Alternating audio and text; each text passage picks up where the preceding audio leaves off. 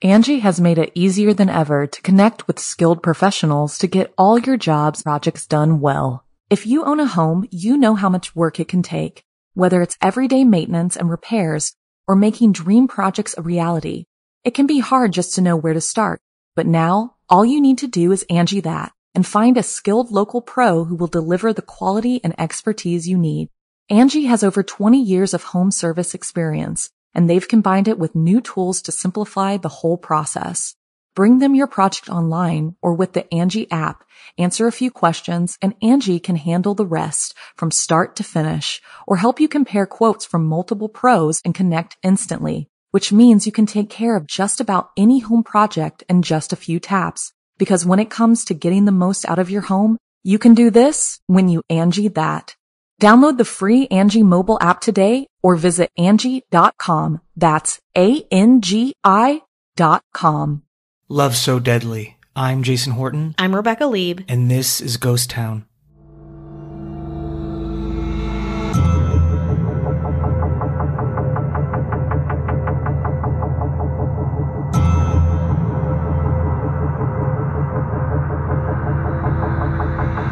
There's a small group of plots in a cemetery in Waterville, Maine. 6 of them are children, 3 children under the age of 7. 3 died in 1954 and the other 3 in 1966. This is the family plot of Carl and Constance Fisher, a family tormented by mental illness. So much so that Constance drowned all of her children in 2 horrifying increments that took place 12 years apart. We're going to be talking about the Constance Fisher tragedy today, and it is a tragedy that is this is one of the hard ones. I'll say it.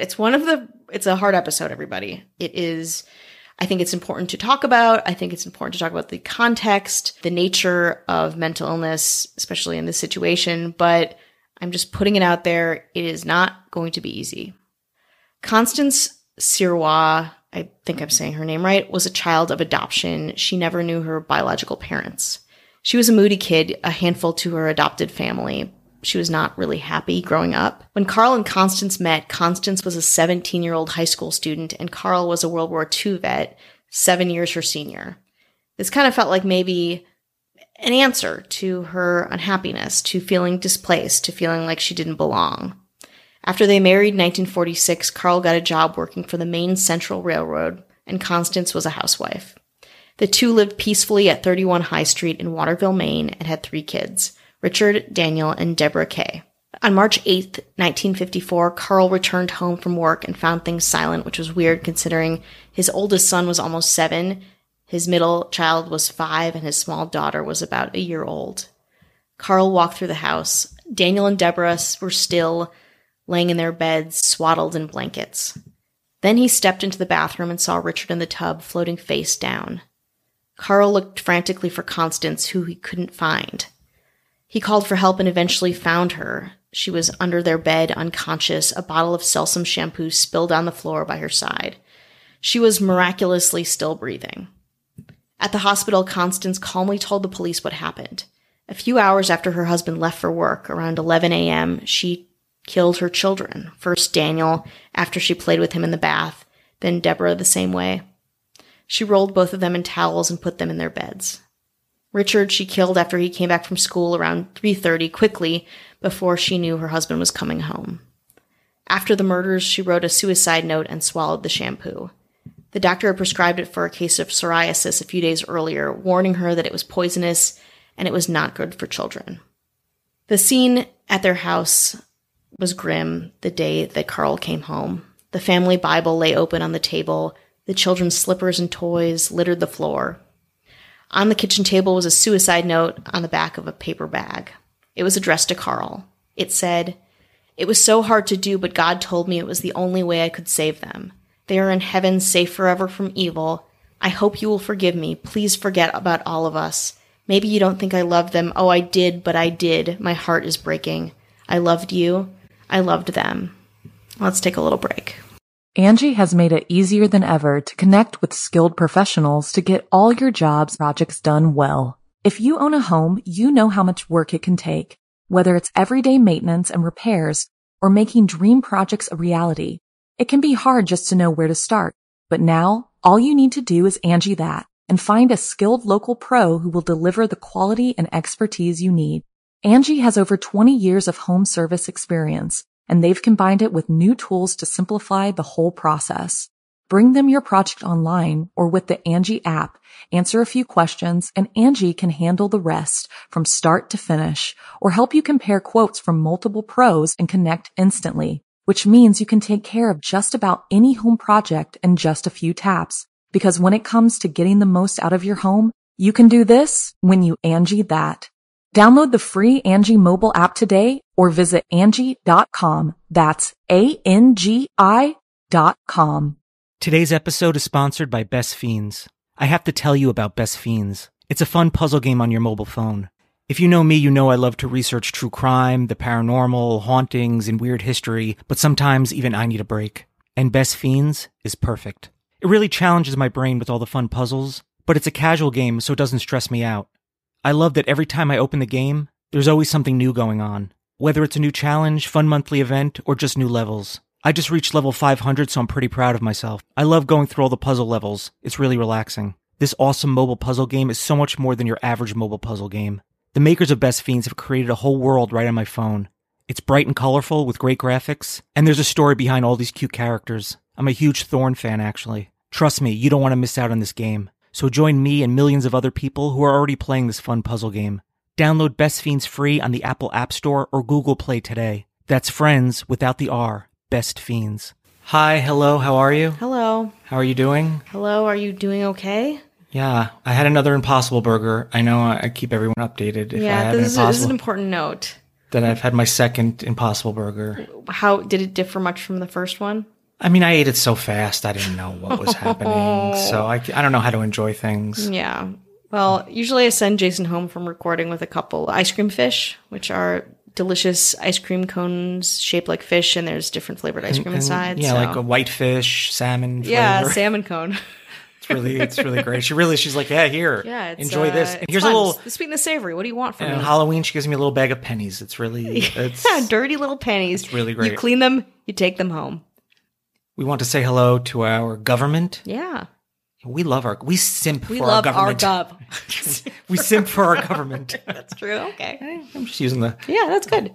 Hip lingo. It's very hip. You just did a hip thing. And we want to say hello to our mayors. Mm-hmm. Be a little Ashley Matson. Ashley. A little Ben Forsyth. Ben.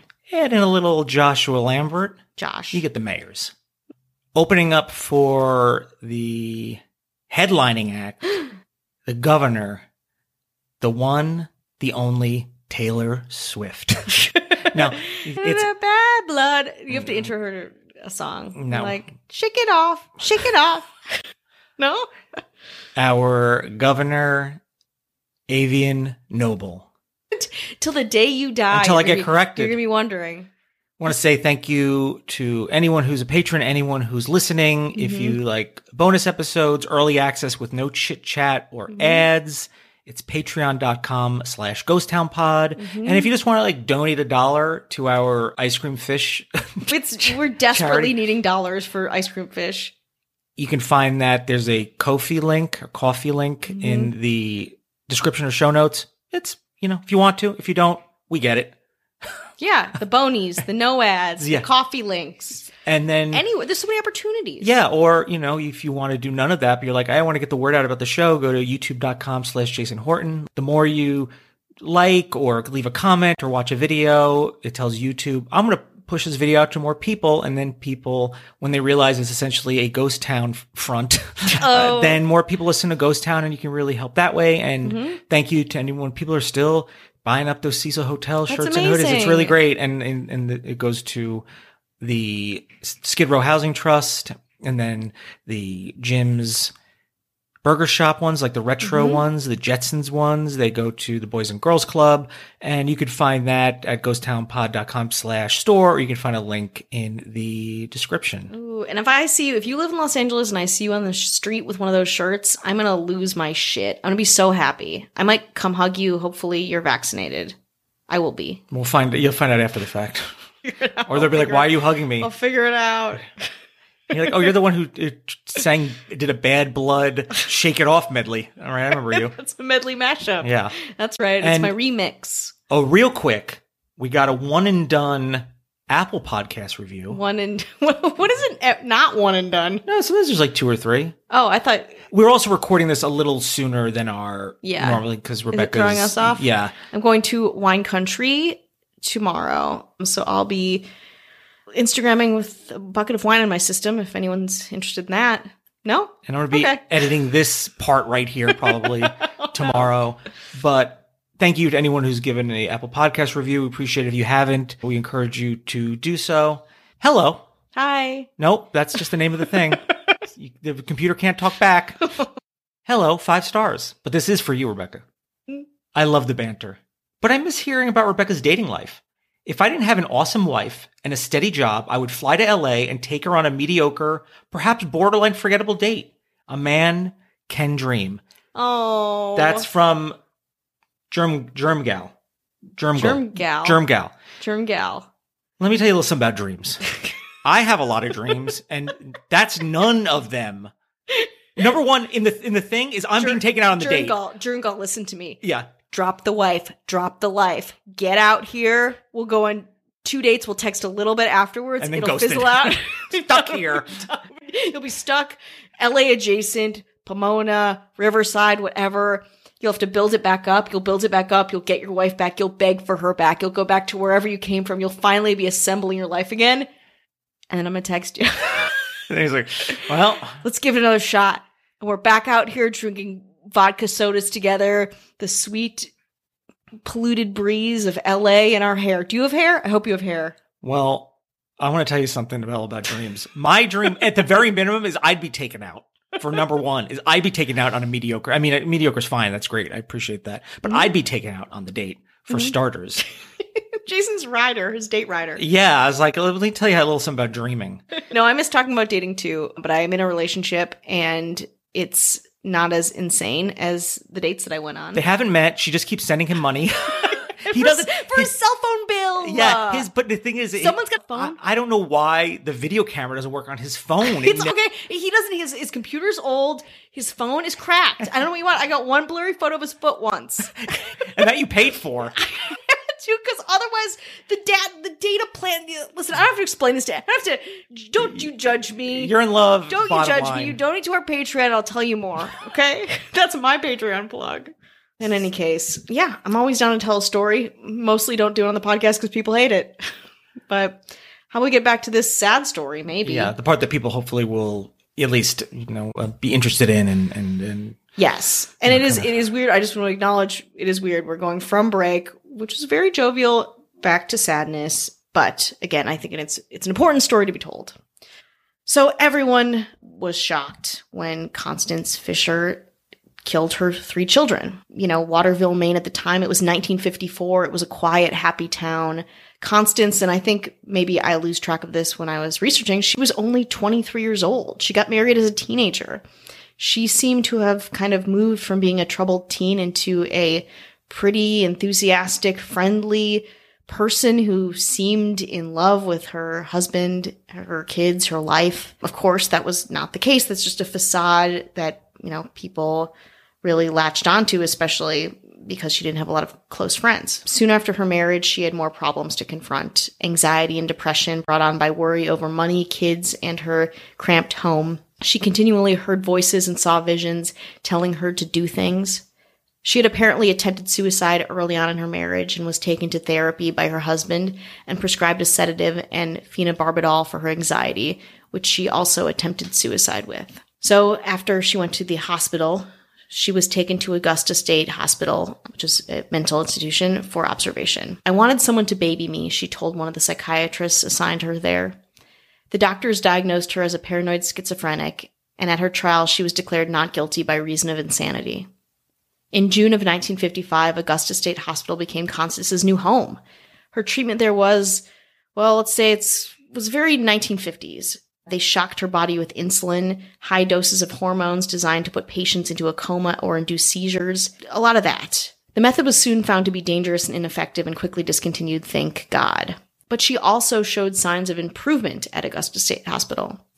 There was some actual therapy going on. She was in group and individual therapy. She didn't have to worry about the responsibilities of marriage and motherhood that seemed to plague her. She took ballet classes. She was on a softball team. She even acted in the Augusta State Hospital plays and contributed to their literary journal called Outlook, which published her poetry. She was no longer hearing voices or having visions and was calm and pretty nice to the psychiatrist, staff, and other patients. In 1955, her husband began the legal process to get her released. At the first hearing in 1957, her psychiatrist gave a definite no, she would not be released. By 1958, her doctors had to admit that she had shown no signs of psychosis for years, and it might be safe to release her. In 1959, fueled in part by a national effort to deinstitutionalize mental patients, psychiatrists decided she posed no risk to herself or others, and she was released. In May 1959, a happy Carl picked up Constance and took her to a new house he had built just for her. And then they started over. They had the new house. They revitalized their marriage. They started a new life together. Within a year of her release, Constance and Carl gave birth to her fourth baby, Kathleen, followed in 1962 by Michael John, and in 1965, Natalie Rose. For the first few years, the now 35-year-old Constance leaned back into family life. But after Natalie's birth, Constance started to unravel again. The worries, depression, even the voices started slowly coming back. At this point, the voices talked a lot about the end of the world. On June 30th, 1966, Carl returned from work again to a completely silent house. What must be the most traumatic deja vu of all time, he looked in the bathroom and saw baby Natalie face down in the tub. Constance had once again drowned her 3 children. She then again tried to kill herself with overdosing on household drugs and injuring herself with a pellet gun and kitchen knife. I hope you understand, she wrote in a suicide note to Carl. It's the only way I could be sure they would go to heaven. Constance did not die. When she did regain health and consciousness, she was recommitted to the Augusta State Hospital, but this time it was definitely permanent. In October 1973, shortly after poor Carl decided he couldn't stand the sadness, he stopped visiting her. Constance escaped her confinement and leaped into the nearby Kennebec River. Her body was found on the riverbank a few days later. Constance Fisher was laid to rest next to her 6 children, and in 1990, Carl died and took his place beside Constance and the children in the family plot at 69 years old. And that is the sad, horrifying story of Constance Fisher and the tragedy that befell her and her family. I was happy to hear that they seem to take mental health seriously when it's very easy to dismiss, you know, and, you know, I'm sure medicine and, you know, just the growth of the mental health industry, you know, has grown over the years. And, you know, sometimes it's like a lot of like medication or, well, you're just a stressed out mom, you're a hysterical woman. I imagine that might play into that, not really solving the problems, but it seems like at least they made efforts to do what they could. But, you know, is there, like, I don't know what the ongoing work is that you have to do. I don't know. Is it just like keep taking these pills and that'll do the trick? It's a really tough thing. And I don't know why, like the thing of like, there's gotta be a lot of pressure in being like, okay, well, I'm going to have 3 more kids. Yeah. In a relatively short amount of time. That's a lot of pressure for, you know, the person that's the most balanced. Yeah. I imagine. It seems like a little, like a kind of a bad, I mean, I understand it's like, you know, you want a family and understand those things. But I also, I can't imagine that if she didn't have any more kids or maybe just had one. Yeah. Very easy for me to say sitting here, but there probably would be less stress. Would the end result be any different? I don't know. But I got to imagine that puts a lot of stress on the body and the mind and, you know, sleep and worry and stuff like that. Yeah. I mean, it's got to be so complicated and fraught. And already you're living in a society that doesn't wholly, I mean, not that we do now contemporarily, like that we understand mental illness or how best to treat it. We don't. And certainly, you know, in the 50s and 60s, like, of course, they knew much worse than we do now. So that's going to be really complicated, this relationship. When I was researching this, I kept thinking about the marriage and how fraught and just sad and complicated that must be, and how she must feel like she owes him so much, and he must feel like he is her guardian and protector. And, you know, I can't think of a more complicated relationship than what I was researching. That's really sad. I mean, it's just incredibly sad. It's incredibly hard also because, you know, schizophrenia it's heartbreaking. And she must have thought at a certain point that she was totally capable too. But, you know, mental illness, it's a process. It's not linear. And again, me saying this from a place where I'm in a much better place than the people in this situation. But yeah, incredibly sad, really hard. The expectation too of women at the time must have also been just a huge burden when you're already a person with mental illness who has had an unstable past. And the fact that like it was just too much for him to keep visiting her. I mean, after of all course. This. It's got to be really hard. And I mean, I don't know. It's like not one of these things where I'm like, at least from what I'm getting from this, I don't know these people intimately. Like, you're wrong, you're right. You know, it's just tough to hear that you're just like obviously she wasn't getting better the second time around. Mm-hmm. The first time it was like things were going well and probably could have stayed in there longer or maybe not come out and be like, well, let's put a lot of stress, but also it's like, well, you can only do what you think is right. And then just to be like in there, like lonely, and then just be like, the second I have a chance to escape, I'm sure she was being like, I'm going to escape and I'm going to jump in that river. Yeah. And that's going to be the end of it. Not, I'm going to escape. What should I do? And last minute, I'm going to jump in the river. I assume that's probably something that she's probably like, this is my plan. It's just like a really sad, really, really sad ending. Yeah, and there's a really great book. I probably mentioned it on a past podcast episode, but it's called Hidden Valley Road, and it's about schizophrenia around the same time. And a lot of similar themes and notes, and just, again, really sad, and just, you know, the medical community desperately trying to understand mental illness and what they can do and what an ongoing struggle it is. So, man, I don't know how we end that one, but... all I know is you lost me when you asked me to read a book. Oh.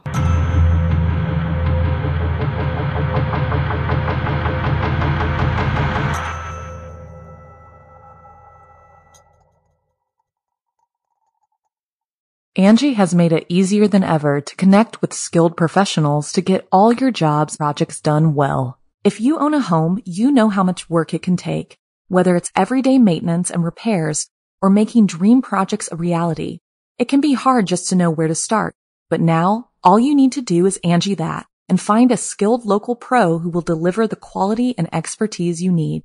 Angie has over 20 years of home service experience, and they've combined it with new tools to simplify the whole process.